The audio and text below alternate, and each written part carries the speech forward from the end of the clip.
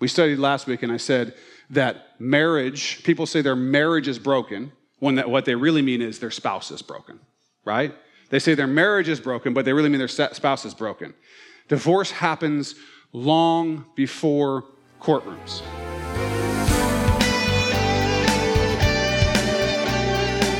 Today, Pastor David will continue teaching us what God has to say about divorce and the importance of and the difference between vows and oaths. Get ready for some life-changing instruction from God's Word. And here's Pastor David. Long before courtrooms are entered, long before assets are divided and parenting plans are entered into and whatever, the divorce happens long before that. It begins with the breaking of vows. The breaking of vows. Now, what's a vow? This is important. A vow, really simple, a promise to God. That's what a vow is. Promise to God. I'm going to try to make this as simple as possible. We vow when we promise something to God. Any of you who have done premarital counseling with me, some of you have done that, you know that we're going to hit the issue of vow right up front. Right up front. Oh, you want to get married? Let's talk about what a vow means. I want people who are getting married to understand what they're actually doing. What they're actually doing. Marriage vows, like all vows, all promises to God, are incredibly serious. They're incredibly serious things. You are literally promising to God what you will do for this person, right? To have and to hold from this day forward, for better, for worse, for richer, for poorer, in sickness and in health, to love and to cherish till death do us part. Now, lately, a lot of people have started writing their own vows, right? They want to write their own vows. Here's a few I found on the internet. I vow to protect you from spiders as long as we both shall live. I promise to unclog the tub, even though only one of us has long hair. I vow never to steal your covers unless you're hogging them. I vow to always let you have the last blueberry pancake. My personal favorite. Now that we have gotten skinny for this wedding, let's get real fat together.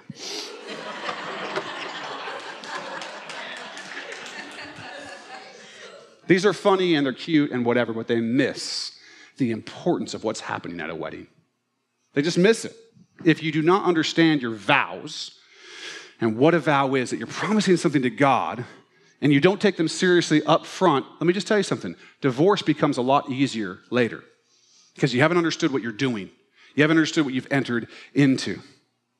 Divorce happens because richer was fine, but poorer is not so great. Right? Divorce happens because health is all good, but sickness, no bueno, right? Not great. It happens because we don't love, because we don't cherish, we don't do all these things until death do us part. That's why divorce happens. Marriages break down because we are not honest to God with our promises. We do not keep our promises to Him. That's why marriages break down. For those who are married and struggling, let me give you a little something. Think about your promises to God that you made. Think about your promises to God and start loving and cherishing. Make sure that you are fulfilling your vows. Because if you fulfill your vows well, you might be surprised at the response of your spouse. You start loving, honoring, cherishing, doing all that kind of stuff, you might be surprised at what happens in that relationship and how it might blossom. For those of you who are divorced and you and your spouse have not remarried, hey, maybe, depending on the reason that you had a divorce, maybe it's worth looking at the opportunity of reconciliation. It's a possibility. For those of you who are divorced and remarried, if your marriage ended because of your sin, because you didn't keep your vows, confess your sin, repent, and keep your vows to your new spouse. If your marriage ended and you had a true biblical reason to divorce, it was an allowable reason, I believe that you're free to remarry, that you're not committing adultery. Okay? There are those who disagree. There are those who disagree, I'll just tell you, out in Christendom. By Christendom, I just mean in the church, people who are Christians. There are some who believe that you ought not to get divorced for almost any reason at all, maybe adultery, but if so, you should stay unmarried forever if you get divorced. I don't believe that for a number of reasons. I just don't think that the whole testimony of Scripture suggests that. okay? And some people in the church really do treat divorced people who have been through a divorce, horribly. To even say divorced people is to put a label on people in some way. I don't talk about people with their other sin and say, oh, liared people. Oh, people who did this thing, gossipers or whatever. We don't name anybody else by that type of thing. But with divorce, for some reason, we put a stigma on people. And I don't think that's appropriate. Not appropriate. I just don't think it's godly. I don't think it's biblical to look at that something that may have been a sin, may not have been a sin, by the way, as we've discussed, in their past and somehow judge them for it in the future. There are people who will not let people be in positions of leadership in the church, who won't let them do certain things if they've ever been through a divorce. Okay, I don't believe any of that. I don't believe any of that. What I do believe is that God hates divorce. What I do believe is that you ought not to get divorced unless there's a may that allows you to do so, and that those are very limited. Those are very limited. That if you have been divorced in the past, and it was as a result of you breaking vows, that's a sin that should be confessed and repented. But that if you've been remarried, I don't expect you to, nor do I think it's right, that you would, okay, well, I got to leave my new husband, and I got to go back to the old husband because that wasn't a good marriage, and I didn't do the right thing. No, I don't think any of that. God can restore, God can heal anything. Okay? But that doesn't mean that divorce is no big deal. Just so that you're aware, if you come to me and tell me that you have fallen out of love with your wife, okay? And you tell me that you're going to divorce her because God wants you to be happy. You're not going to get a wink and a nod from me. You're going to get church discipline. That's how that's going to go down. Because it's a sin. It's a real sin. It's a serious sin. The heart issue is that you ought not to divorce. You ought not to divorce, except where God has allowed it. And if you have divorced for reasons other than that, then like any other sin, you confess and you repent. If you're divorced and remarried, you've confessed and repented, or you weren't in sin, but you've confessed and repented about vows that you've broken in your past marriage, I don't believe that you're an adulterer. I don't think that's what Jesus is talking about. I could be wrong, but that's not what I think is happening here. I disagree with those who interpret it that way. But divorce is a big deal. It's a very big deal. And anyone in this room who has been through a divorce can tell you just how big of a deal it is. It's devastating. A lot of people describe it like losing a body part. It really, really, really is damaging. And God, that's why God hates it. That's why he talks about it in the way that he does. Because when you've become one flesh with someone and that gets ripped apart, it doesn't come without damage. It doesn't come without damage. But I want what Jesus Christ wants. I want those who are called to singleness and celibacy to be supported by the church in prayer, in strong relationships with their brothers and sisters in Christ.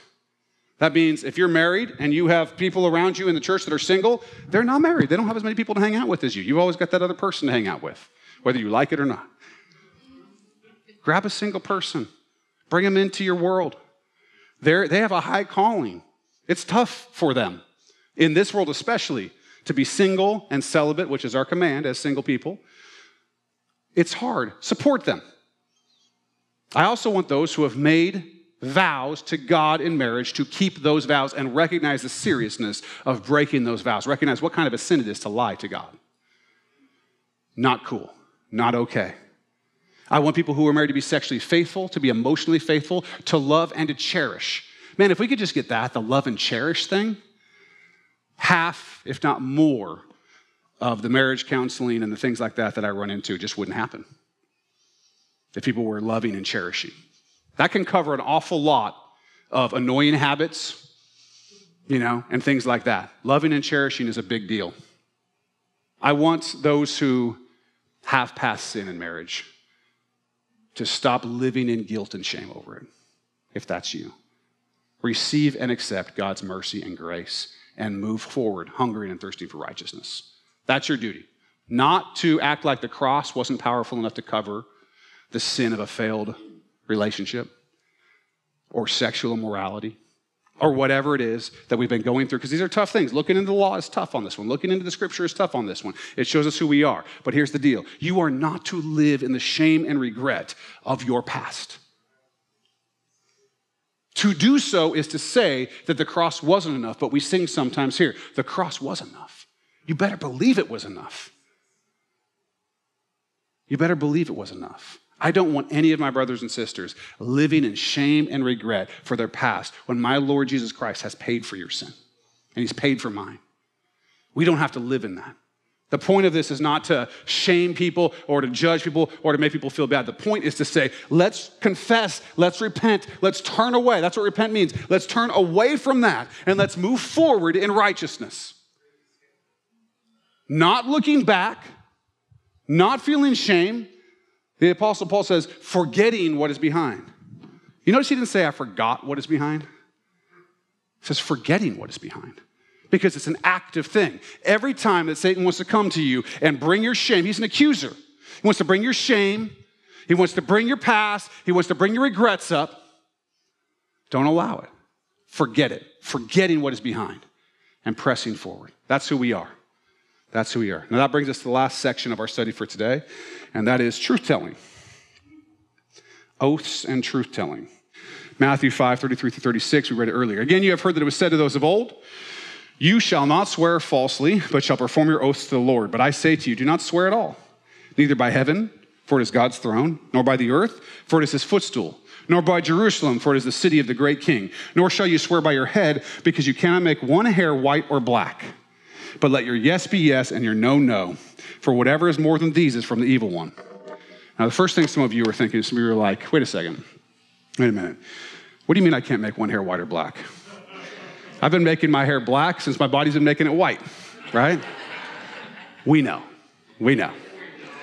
Back in those days, there were all kinds of oaths being taken, and there were all kinds of rules. There was a whole section of rules about oaths. Okay, if you swore by the temple, you didn't have to keep that promise. But if you swore toward the temple, you had to keep that promise, right? There was all kinds of stuff. Listen to what Jesus says to the Jewish leaders in Matthew 23:16-22. Woe to you, blind guides, who say, whoever swears by the temple, it is nothing. But whoever swears by the gold of the temple, he is obliged to perform it.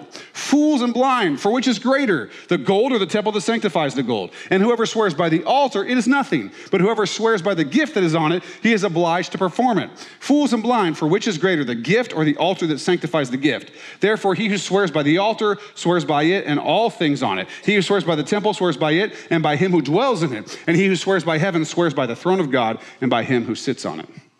Some people were making oaths, and it was basically like crossing your fingers. I swear by the altar, but I didn't swear by the gift on the altar, so you can't hold me to it. There was that kind of stuff going on. It was ridiculous. It was ridiculous. It was just a way of lying. Now, some Christians have taken this passage to believe that all oaths are wrong, that you can't take any oaths. The Quakers are a specific example of that. They actually brought in the idea of affirming instead of swearing. So like when you put your hand up in the courtroom and they say, do you swear to tell the truth? A lot of courts will say, do you swear or affirm, tell the truth, the whole truth, and nothing but the truth? Okay? And so what they would say is, I'm not going to swear, I'm just going to affirm that I always tell the truth. That's what they would say. It's interesting, okay? That's the way some Christians take it. But what is an oath, and how is it different than a vow? First, an oath is a promise to somebody else with God as your witness. A vow is a promise to God. An oath is a promise to somebody else with God as your witness. Okay, you've heard that. God is my witness, blah, blah, blah, blah, blah. That's an oath. That's an oath, okay? We read a similar command about oaths in James 5:12. It says, but above all, my brethren, do not swear either by heaven or by earth or with any other oath, but let your yes be yes and your no, no, lest you fall into judgment. What does this mean? It's about the heart. Surprisingly enough, it's about the heart.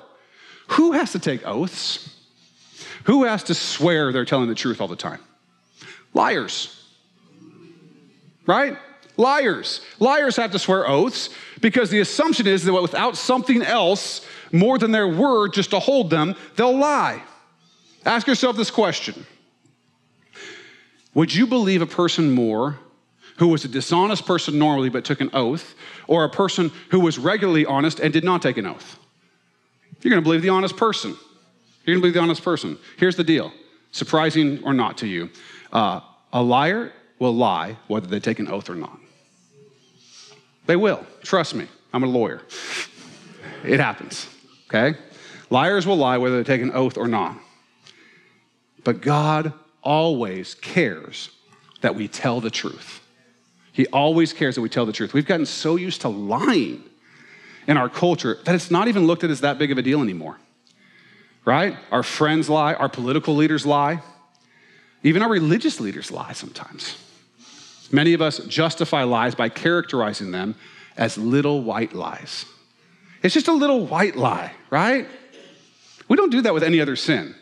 It was just a little pink murder, right? It wasn't like a big murder. It's just a little green theft. That one makes sense because money's green. But with lies, we somehow think that we're really not hurting anybody if they're small enough.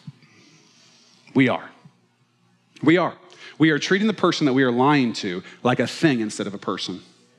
We are treating God's commands with disdain. And we are making ourselves untrustworthy. We're breaking ourselves when we lie. Here's the thing. Jesus is the truth. Jesus is the truth. Jesus is the way, the truth, and the life. That's in John 14:6. There is nothing false in him. God is the truth. If we're people of God, we want to be people of the truth. There is no place in the life of a believer for dishonesty. There is no place in the life of a believer for lies. The father of lies is the devil. That's where lying started, right there in the garden. That's where lies come from. Lies have no place in the life of a believer. When we tell the truth, we're being like Jesus. We're being like God. We're living in truth, and he is truth. When we tell a lie, we're being like the devil. It's that simple. Maybe that helps you a little bit the next time you want to bend the truth. Next time you want to cover over a sin, a mistake, or whatever. When you lie, you aren't being like Jesus. There's only one other way to be. And that's like the devil. You don't want to be like that. I could spend a lot of time on lies, but it is truly simple. Stop lying. For some of you, you need to hear this. Stop lying. Stop lying to your spouse. Stop lying to your boss. Stop lying to your friends and to your children and to your coworkers and whatever it is. Just stop. Stop. That is the heart of the command here. Be a truth teller. Be a truth teller. Be Christ-like. Live the kingdom of heaven life. Do not sit there and justify your dishonesty. Here's the thing. If you need a lawyer to tell you not to lie, you're in trouble, okay? Don't lie. Stop. When I think about my relationship with my wife, there is probably, these passages are so important because there's probably nothing that has led more. And we have a fantastic marriage, not because we're so great, but because God is so great. But let me tell you, there's nothing that has made our marriage stronger than keeping our vows, especially sexual fidelity, and telling the truth to each other. Not having to sit here and think about the things that keeping my lies straight. Her not having to sit there and think about keeping her lies straight. Being honest. You mess up, you take the blame. You don't lie about it, right? Sexual fidelity and honesty, that goes with loving and cherishing. You do those things, you're going to have a strong relationship. Why? Because you're being like Christ, who should be the center of every relationship you have, but especially of your marriage. At the end of the day, divorce and lying are from the same heart place.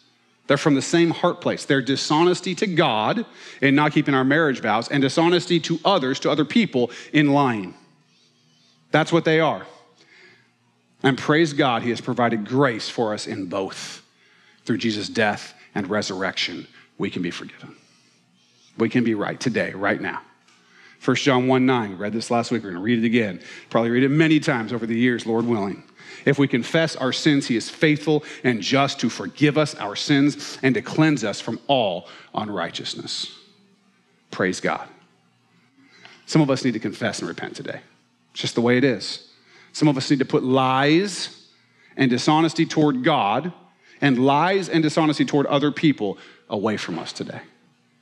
That's where we need to be. We need to commit to being like Jesus, to being truth tellers and living the truth with the way, the truth, and the life, Jesus Christ. That's who we need to be today. Some of us don't know Jesus. Some of us don't know Jesus. Some of us aren't walking with Jesus. Here in this room, listening online, here's the good news.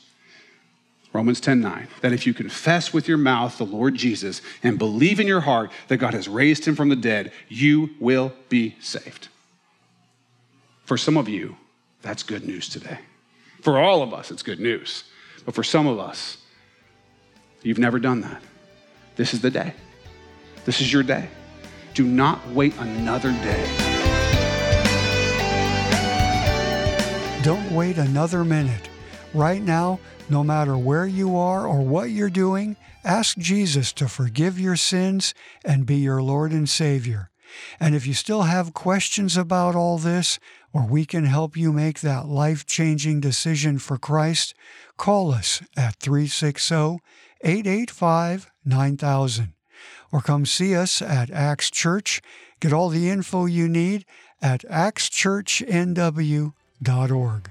Finally, ever heard the saying, an eye for an eye? Join us next time to find out what that's really all about. That's right here with Pastor David Robinson on Contemplate.